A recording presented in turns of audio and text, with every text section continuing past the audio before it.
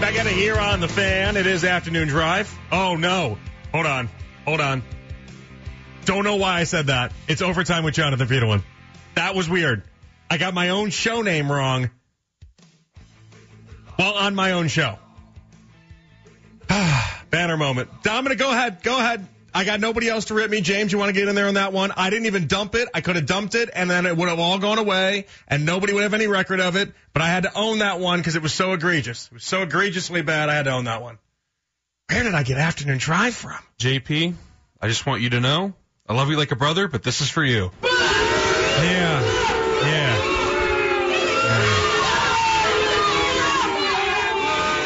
Yeah, I earned that. Boo that man. Boo that man. It's okay. It's not a big deal. I mean, it's really not a big deal. I shocked myself in that one was all that was. I was like, wait a second. What happened? No clue. Nope. Inexcusable. No idea. No clue. All right, we're going to get to whether or not you trust the Browns coming up in a second or two. I did want to tell you guys, though, we have a lot of different guests coming up all throughout the week. They're going to be they're in Las Vegas right now. I have all sorts of friends everywhere that are, a buddy of mine, Alex Gold is in Kansas City, and he's already in Vegas, and he's posting on Facebook his different adventures that he's had and all this different type of stuff. And our buddy Sean Pendergast, who does radio in Houston, he's posting his adventures. And Sean posted something.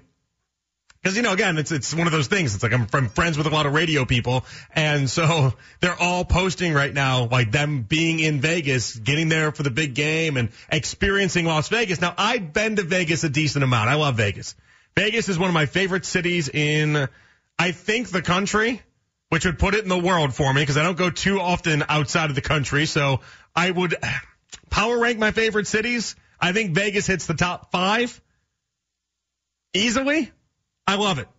Me and my wife, we both love it. Anytime we go, she has a great time. There's something for everybody, right? I love the gambling side of it. She loves the show side of it. There's golf. There's good nightlife stuff. And it's just, I don't know, everyone's in a good mood for the most part. I love Vegas.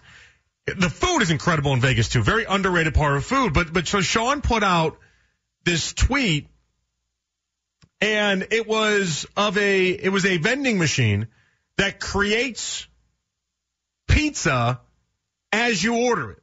So it's a vending machine. You can go up to the vending machine and you can be like, I want a large pepperoni. And then it'll just hit the large pepperoni. You pay for it, and then out comes a large pepperoni pizza after it takes the amount of time for the machine to make it right in front of you right there. You don't see the machine make it, though. And the other machine he put out there was a cake one. And I've seen videos on TikTok about the cake one. I've actually been to Vegas and have seen the cake one myself, so I'm less impressed by that. That's just some guy comes around, he puts different cakes in there every morning, and then at the end of the day, they come back around, they take the cake out that wasn't sold, and then, they do with whatever they need to do with it, right? Well, that's less impressive to me. The on-the-spot vending machine pizza, though. Dominic, James, I need your input on this one. Would you guys try the on-the-spot pizza vending machine, or is that just a little bit too much? No, sir. That is just a little too far for me. I don't know about that one. Something about the vending machine side of it, I just don't trust. I don't know why. If you told me to go up to a pizza stand and I didn't watch anyone take my money or anything, and it was all Apple Pay, and I did like the touch technology, and then a pizza just kind of like popped out in front of me, I wouldn't really think much of it. But the fact that it's a vending machine, I don't know. I didn't love it. Some things for automation are great. When preparing my food, I would prefer a human to go ahead and do that from beginning to end. Right? How old is that dough? How old's the sauce? How old is the pepperoni slice? I have no idea about any of that. What's the quality control look like on a vending machine pizza? Are we actually even doing quality control? Does the FDA pop in? Do they have to approve any of this? And on top of it, vending machine pizza prices, because it's a novelty thing at this point, has got to be like double the amount of any other pizza you normally buy.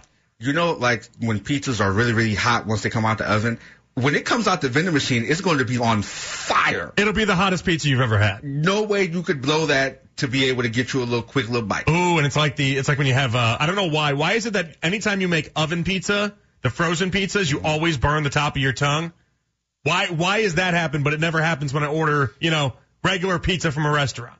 Because by the time you get it home, you've had about 15 minutes to let it cool off. Is that what that is? Yeah. We Uber Eats a weekend ago, Master Pizza. You know, they're friends of the station. We did Master Pizza. And, you know, when you Uber Eats, it takes a long time to get there, right? And the Uber Eats driver was just not finding it. I hate doing Uber Eats. I never do it. But I had family over, and no one wanted to go get in the car to go get it, so we Uber Eats'd it. Or DoorDash. We did one of them. One of the services, right? I don't remember which one. And it just took a little bit longer than we would have liked. And we got it, and it was like, oh, yeah, this is different. This is different than when you get it right out of the oven and then you get it going. It was still great because Master Pizza's great, but it was one of those things like it's a night and day thing. But you only burn the top of your tongue on the fresh out of the oven pizza. You're probably doing that with the vending machine one as well. What do you got on this, Dominic? I've had pizza at a bowling alley. I've had pizza in places you shouldn't have a pizza. Don't make fun of bowling alley pizza. No, I'm not. Oh, I've done it once. I'll do it twice. For a man that grew up in a bowling alley, please don't make fun of bowling alley pizza. I'm just saying when it comes to the standards of pizza. Bowling alley chicken fingers are always awesome. Nobody can tell me otherwise. My favorite chicken finger in the world is always found at a bowling alley. One of those old school AMF bowling alleys. I don't even know if they exist anymore. I think they're bought out by now. Bolero is what they're called. Best chicken fingers in the game. Listen, JP, I'm just saying, when it comes to the quality of pizza, those are pretty low, right? But I'll do it again. You're like green eggs and ham. I'll eat it up there. I'll eat it anywhere. I'll eat it on a plane. I'll eat it on a train. Yeah, exactly right. I'll eat it in the car. I will, but as I've gotten older, I've gotten picky, right? I like my Sicilian, my grandma type pizza, right? You like fancy pizza? No, it's just thicker. More oil in it. It's what my grandma had made growing up and what she still makes. Okay. Hey, that's besides the point. I would not do this. This feels gross to me. It feels unsanitary. I want to walk into the pizzeria and then there's an Italian television set on. I don't get this experience if I'm just clicking a bunch of buttons and a cold pizza comes out of the You go to a lot machine. of pizzerias where there's like The Sopranos on TV, or what's going on? No, it's like daytime television Italy. Back home we have a place that knows. Like when you go to the Mexican joints and it's like what was that show? Sábado Domingo or something like that. Whatever. Yeah, there was one show it was just called Caliente. Growing up, it was called Caliente, and it was just as scantily clad of women as you could find. And as like a 7-year-old, I tried convincing my dad one day that I wanted to learn Spanish.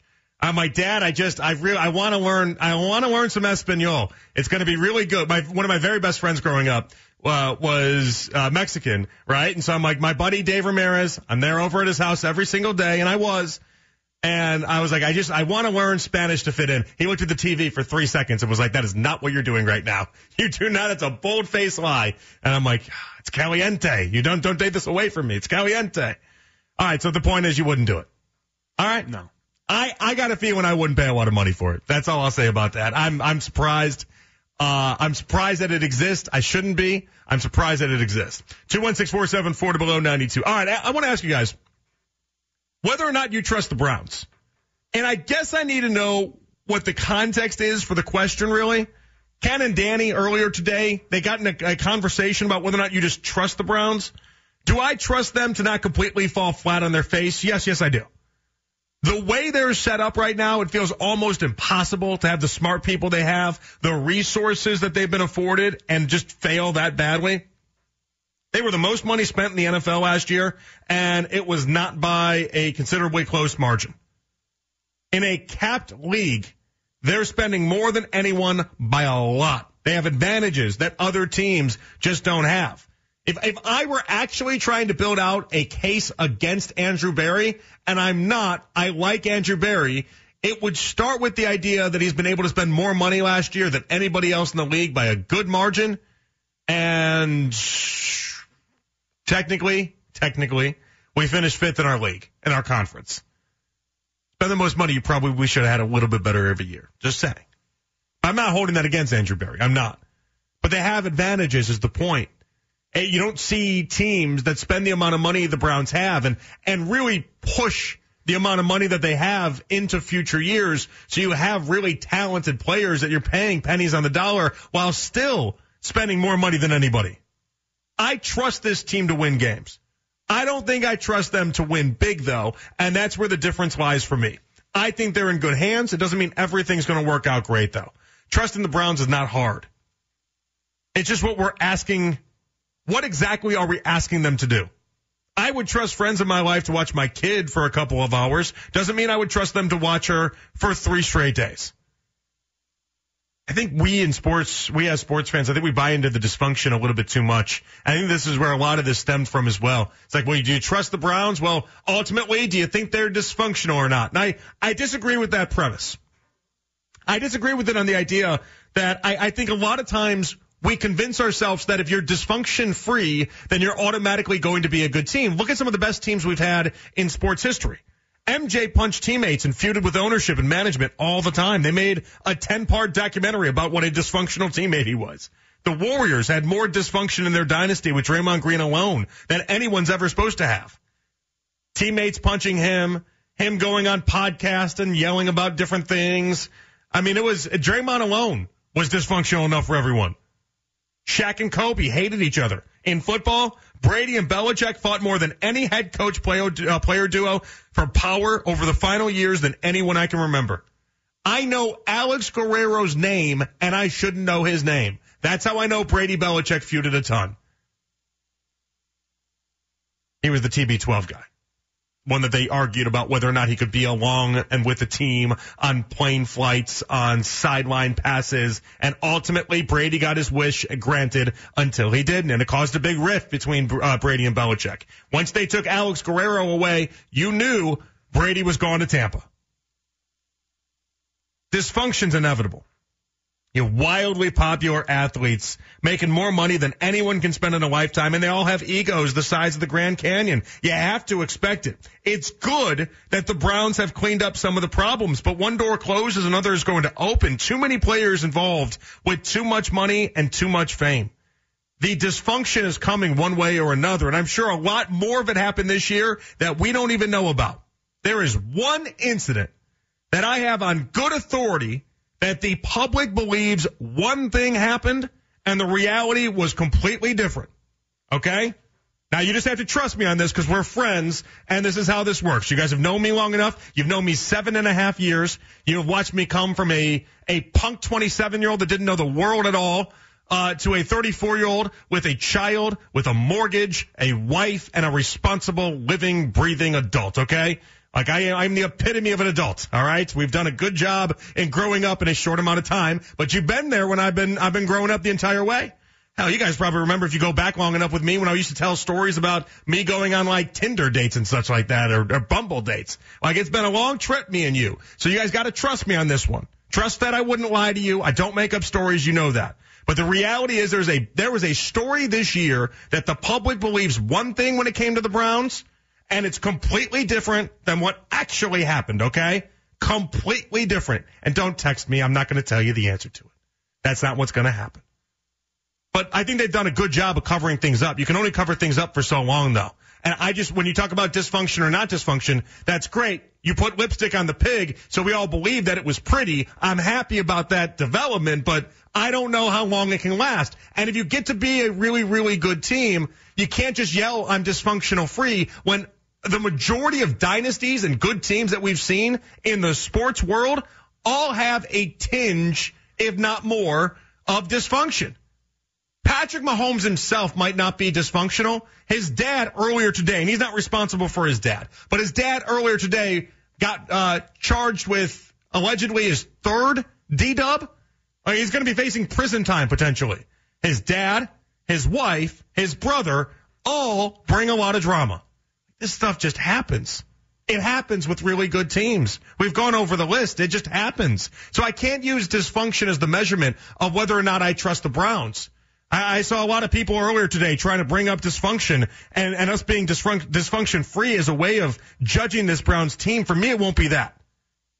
I got to go off of whether or not I trust this Browns team in how, when they make the moves that I want them to make, or they make the football moves that they make, do I think this was a good move? Do I think this was a bad move? Austin Hooper, paying him as a top 5 tight end, bad move.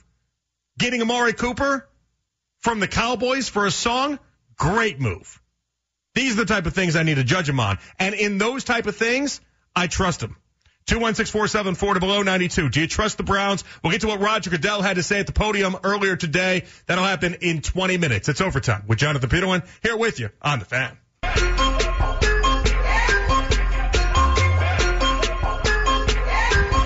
righty, back in here on The Fan. It is overtime with Jonathan Peter. I'm glad you guys will be with me here. Nailed it. You know, sometimes when I make a mistake and I'll be like, I'll say like CBS Sports Radio, or I'll be on CBS Sports Radio, and I'll say on 92.3 The Fan or something like that. That one makes more sense.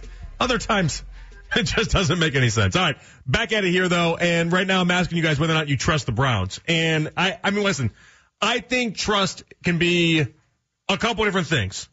And the context for me within the question, do I trust them to not completely fall flat on their face? Yeah, I do. Do I trust them to go deep into the postseason? No, I don't really trust them on that. Not at the current moment. And that's okay. That's fine. They can earn my trust. But I trust that they know what they're doing, and I think that's one of the bigger developments around the Browns. I am happy they're no longer a 24/7 fire hose of drama. That is an accomplishment. But let's not think this is going to get any easier as we continue to move forward. Myles Garrett is someone I think about in these type of discussions, since he'd be proof positive that winning does cure a lot. When everything is good in Whoville, he's a great teammate. When it isn't, then he brings some drama with him. But he's the exception more than the rule. Most people get large amounts of success and drama follows them everywhere. So I bring up Patrick Mahomes. Large amount of success, and all of a sudden it's not just whether or not Patrick Mahomes is doing things right. We got to worry about his dad, who was in the news today, his wife, who was constantly in the news, his brother, who was in the news way more than all the other two combined, and not for good reasons. It's just one of those things. Dysfunction, I think, comes and goes, and I think there's a lot of really good teams that are just fully dysfunctional disco. It happens. MJ, Shaq and Kobe, on and on the list goes. A lot of different really good teams that were really dysfunctional. So I can't use dysfunctional as whether or not I judge if I can trust this team or not. I look at this team and I think about, I trust this team when it comes to the idea that they know what they're doing and they're in good hands. Paying Austin Hooper as a top 5 tight end was dumb from Jump Street. The Amari Cooper deal, universally, everyone in the NFL was like, oh boy, Jerry Jones just got fleeced. Jerry just did not see what happened to him. They robbed him in broad daylight. Way to go, Browns. Good job on that one. Amari Cooper, every quarterback he's been with, he's gotten 1,100 yards, 7-8 touchdowns every single season. You might as well Sharpie him in for a large volume of not only targets, but receptions, touchdowns, everything. And he did it. And he's done it so far here in Cleveland. That was universally a great move. And I feel like they do those type of moves more than the other moves that I'm bringing up. And that's really all I want to see out of this Browns team. Do you make better moves consistently than what a lot of people would give you credit for? The only problem I have in this type of discussion, whether I trust them or not, is that I trust them to not be stupid. I trust them to not fall flat on their face. I don't know if I trust them to get out of what Tom in Secession calls the endless middle. The endless middle is that spot in sports where you are basically stuck in sports purgatory, which is just, you might as well be sports hell. It's not great. You are in that spot where, as good as you are, you're not good enough to win anything of substance, and you're not bad enough to tank in order to get the requisite pieces in order to find yourself in a situation where you can get better to go to that deep postseason run. I think the Browns might be in that endless middle right now. Until Deshaun Watson goes back into being old Deshaun Watson, I'm worried that's kind of where we're at. And I've always said to you guys, you got to crawl to walk to run. I don't want to be the dog chasing the car that he won't ever catch, so it might be too early. It's not a simple snap of the fingers to get this thing headed in the right direction. It's early to say they're stuck in the endless middle. But what we'll judge this Browns team on is whether or not they can ascend to higher heights. I think they looked around and they recognized that if you don't make changes and drastic changes, then you can't expect drastic and different results.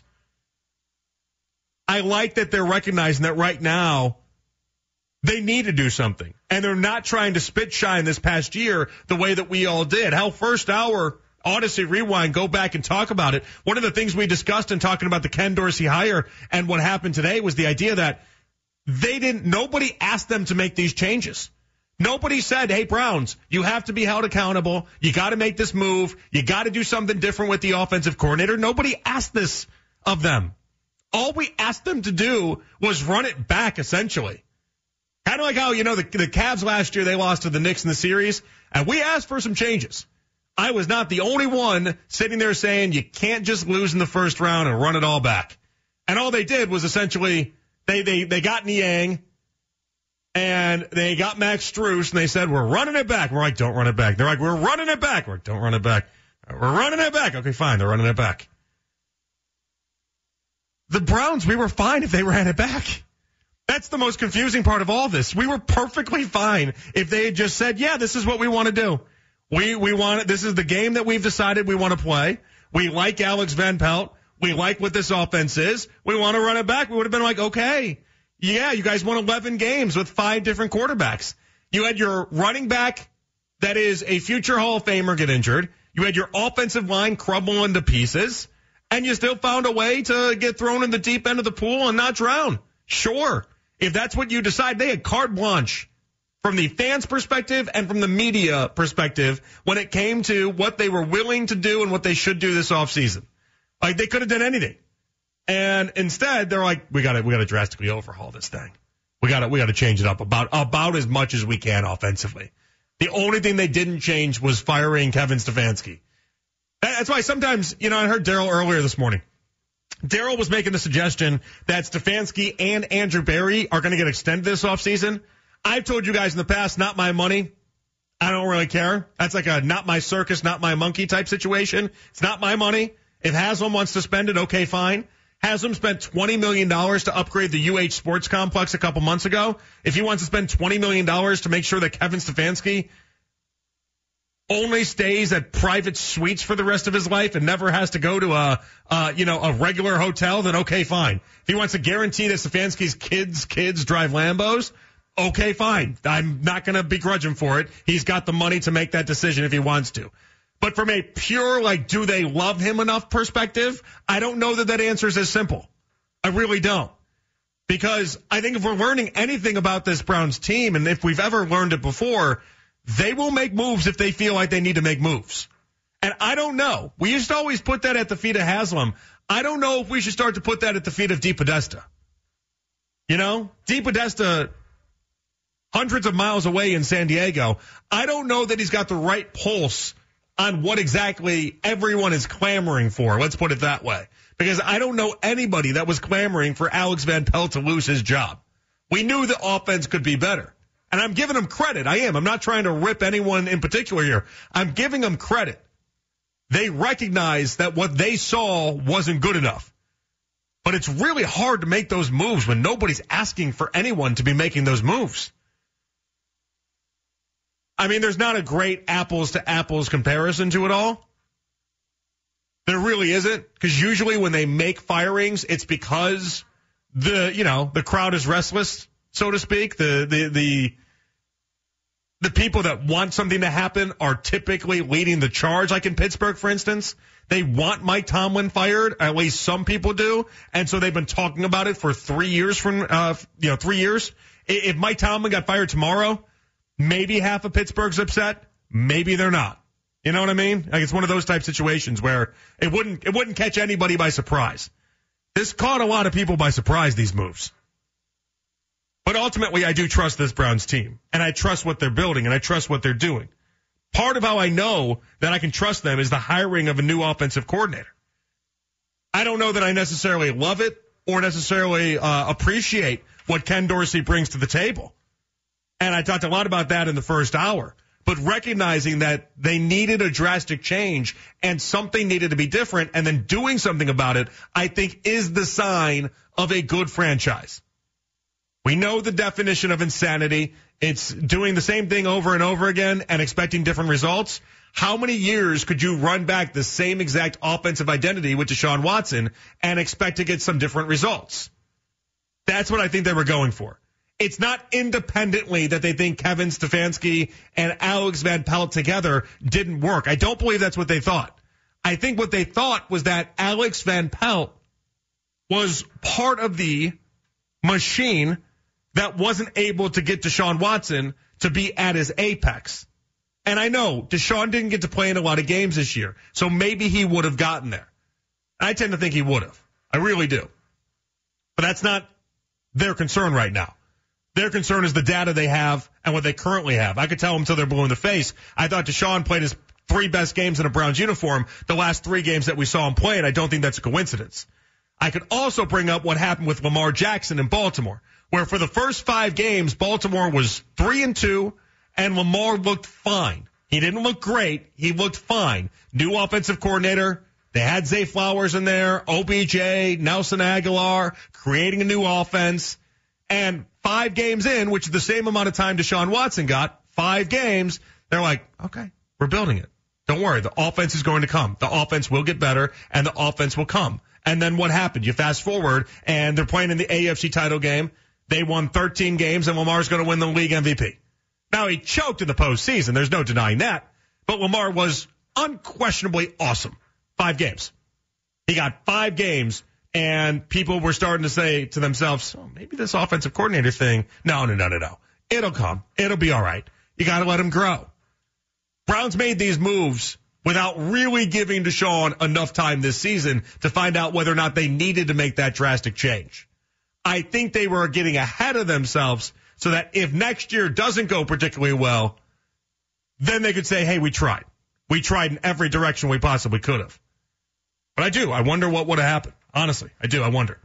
All right, 216-474 to below 92. I got a lot of different Roger Goodell clips I want to play for you guys because Goodell spoke earlier today. He had his State of the Union. And so I want to play this one, and then I'm going to get this one out of the way right away, okay?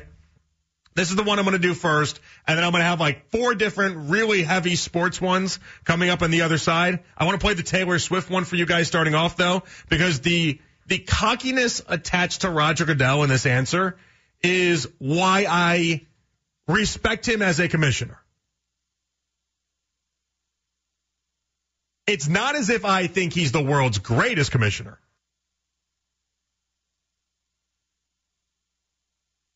It's just that I think he knows in these moments that if you give Taylor Swift an inch as far as credit is concerned, he might take a mile. And I think that's got to be the big concern when coming up with his compliments, coming up with his praise, coming up with his anything. It's kind of like anytime he does a deal with anybody, and this is not a deal he's got with Taylor Swift, but anytime he does a deal with anybody, then you gotta in turn give a bunch of credit, and in turn then what might cost you money down the line. He didn't want to do that. All right, this is Roger Goodell on Taylor Swift. Here we go. Listen, I think anybody in the society, when they're in a public position, are going to be subject to criticism. And I think the idea that this was in a script and this is pre-planned, that's just, it's nonsense. It's frankly not even worth talking about. We see 2 people who are really happy together, having fun together. I think that's wonderful. And I wish them well. They're both wonderful people. The fact that, they both are involved with football in some fashion through their relationship, that's great. We welcome that. I just love that he had to try to deflect. And then at one point, and we didn't have it in that clip, I guess he talked about Taylor a couple times. He had mentioned how Taylor is an entertainer, and entertainers like entertaining things. And of course Taylor Swift likes football, because football is an entertaining product. And it was like, be less humble about the thing that you own. But I guess the thing that he has right now also is the highest rated everything in football, or everything in cable TV. For the top 100 different things in the past year, it's 85 of them are football. So maybe he's got reason to go ahead and maybe boast the way that he does. All right, more from Roger Goodell. His thoughts on adding a Brazil game in there, when that happens, how it could affect the Browns. Another thing he touched on was gambling. Las Vegas is big this week with gambling, obviously, and gambling at the forefront of the NFL. The NFL did a weird thing. They just became in bed with all these different gambling partners, and it happened overnight. I'll explain why I think that is, and you'll hear more from the commissioner. It's overtime with Jonathan Peterlin here with you on The Fan. The offseason moves have just begun to begin. The NFL awards are just around the bend. Trust Darryl Ryder, Andy Baskin, every step throughout the offseason during their podcast. It's always game day in Cleveland. Subscribe now, 923thefan.com, or you can find so on the Odyssey app. It is overtime with Jonathan Peterlin. Glad you guys can be with me here on The Fan. And I want to play some clips for you guys from Roger Goodell. So Roger spoke at the... he does a press conference every single year. Typically, it's on Friday nights, and then it was moved to Wednesday night, and then it got moved to Monday night, and I don't know why he's doing that. I don't know what intention he has in doing that, but clearly everything he does is intentional. So I don't know why. And with the weird part, I feel bad for James Bridges, our guy tonight, because James is cutting up Goodell audio, and then like Patrick Mahomes and everybody else is speaking today. And so he's got that, and then you got the Cavs, and it's just like a busy, busy night. This is the one night that the NFL offers up a bunch of audio from the Super Bowl week. So you get like Mahomes tonight, you're going to have Purdy tonight, all these guys tonight, and then you barely hear from them the rest of the week. They kind of lock it in, and so it just kind of, it's one of those weird things. I saw a clip earlier. It was like Patrick Mahomes saying he'd want Tyreek Hill on his fantasy football team. It used to be a really cool night, because it used to be when the media got a chance to really interact with the players, but it used to be one big joke. It used to be when like Guillermo from Jimmy Kimmel would go in there and interview Tom Brady and ask him the dumbest questions imaginable. And they just kind of went away with all the fun and the nonsense of it all. It used to be pretty sweet. You used to have, it'd be like when Dave Portnoy from Barstool would go in there and then like try to ask really, really dumb questions to different players about like cheating and things that you just can't find normal people asking. Because it's a lot of the faux media is there for the most part, right? You get a lot of the people that are, I don't know, like with E.T., like Entertainment Tonight. And then so they get on there and be like, hey, Travis, what do you make of Taylor Swift at the Grammys last night? And then he would say something stupid and then people would love it, right? Like that's what it used to be. Now it's kind of more serious. And it takes on a more, I don't know, nitty-gritty football approach to it all. So we got some nitty-gritty football to discuss. So the first thing is something I'm just interested in general. It's going to be about the gambling.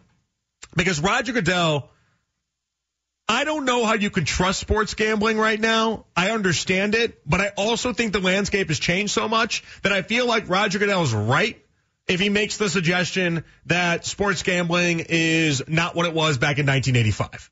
Not what it was back in 1975. And this is in the same calendar year, or really same 2 calendar years, that you had Calvin Ridley get suspended. You had, 2 players on the Lions. You had another player on the Titans. There's a lot of incidences, all things considered. By my count, you had 7 players this last year. 7. And you had as upwards of 16 players and coaches involved in gambling in some fashion, some form or fashion, and actually get reprimanded for it. That's not a tiny number. But I think the difference in people's mind now as opposed to what it was years ago, like when Pete Rose got in trouble, it was pretty obvious what happened. Pete Rose wasn't making a lot of money. And so this was a way to supplement the money that he was currently making. Sounded like a big deal. Athletes in the 70s didn't make as much as athletes of today. Bobby Witt Jr., the Royals, just signed a contract today. It was 11 years, $280 million. That's insane. And I believe I heard an update earlier today. That was not, it was like right at the edge of top 50 all time in baseball history. The money's bonanza. It's bananas right now. Whether it's baseball, football, basketball, it's just on another level. And I think we've learned a couple different things. One, you can't be making any significant bet anywhere close to Vegas at all, or Vegas is going to mark it, they'll flag it, and they'll investigate it. I don't think people understand. You can't just make a $100,000 bet. Like you can't walk into a casino, make a $100,000 bet, and have nobody think, oh, wonder where he got the money to make that bet from. Like it just doesn't work that way in Vegas anymore. If I make a $100,000 bet in Vegas, people are investigating why I'm making a $100,000 bet, where I came from, do I have a history of gambling? And if all of those answers are, I have no history of gambling, they don't know where I really came from, they're going to investigate the hell out of that. Who do you know? What do you know? And why is it that you're placing $100,000 on a random regular season Kings-Cavs game? These are the questions they would ask themselves. So you're never going to be able to make a substantial amount of money enough to go ahead and justify just blatant gambling on any sport that you're involved in. Not what would offset the potential millions of dollars you could make by actually playing in the games or being employed by the teams that are playing in the games. So I'm pretty confident that the NFL, baseball, and the NBA, they've got this thing under control, and they do in such a way that is drastically different than what they used to have it under control with. Again, 70s, 80s, they weren't making enough money. It's just the reality of it. They weren't making enough money. If you gambled $10,000 on a game, that was a lot of money. Now, these athletes these days, 10 grand's a lot to me and you. It's not a lot to them. All right, here's Goodell addressing the gambling as it's going to take on a different spotlight being in Vegas, the home of gambling. Well, I don't know. The first time I've heard that quote was when you just read it. So I can't speak for Anna on that case. I certainly would ask her to be able to expand on that. But I think the harm is potentially to two things: the game itself, that we talked about before, the integrity of the game. We want to make sure it doesn't harm the game. That people, when they're watching an NFL game, they know the action on the field is genuine and without any outside influence, number one. And that's 1, 2, and 3. I think the other one is the work that Anna spends an awful lot of time on, which is responsible gambling. We are the only league to do our own spots on responsible gambling to make sure our fans understand the dangers of irresponsible gambling.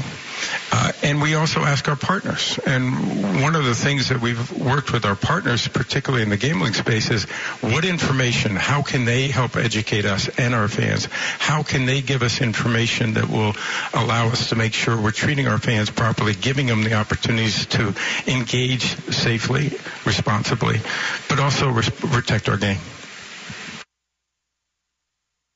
Anybody watch these games and think, you think about the NFL scriptwriter because that's a joke. You don't think about the integrity of the game because anybody that could actually influence a game, quarterback, is making so much money, they could never possibly make enough in gambling to offset any chance that they would have in risking themselves in being out there and gambling on any of these games.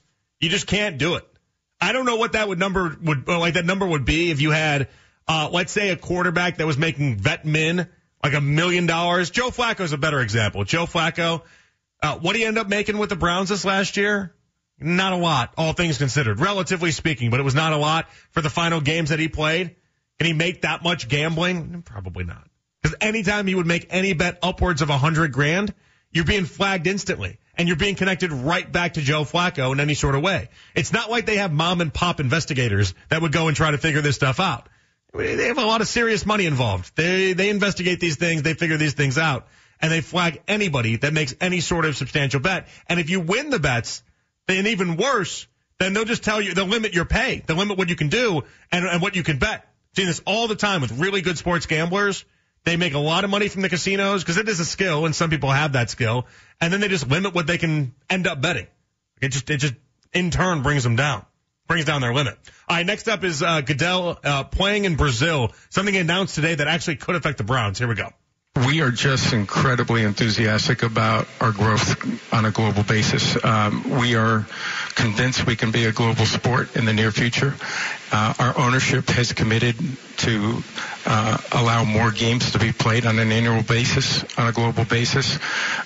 We are excited about the fans' reaction, our media partners.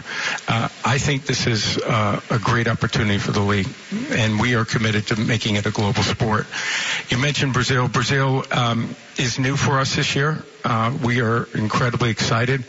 We're going to do it on our kickoff weekend, which is an unusual approach and different than we've ever done. We actually are going to play it on Friday night of our kickoff weekend.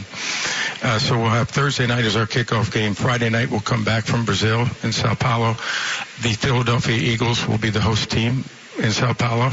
And then we'll come back with Sunday night and Monday night, and obviously a great group of games on Sunday afternoon with our two partners. So we think this is giving us an ability to access more fans, not just here in the States, but on a global basis. And I think it's going to be a huge hit. We're excited. That means the Browns, according to Mary Kay Cabot's math, they have an 11% chance, which I find funny that Mary Kay Cabot did the percentages on it because she knows she's doing the percentages on whether or not she goes to Brazil for week 1. 11%. The odds the Browns take on the Eagles in Brazil. I don't know if it's got enough cachet for week 1, if we're being truthful. Because you got to have, week 1 opening game like that is a massive deal.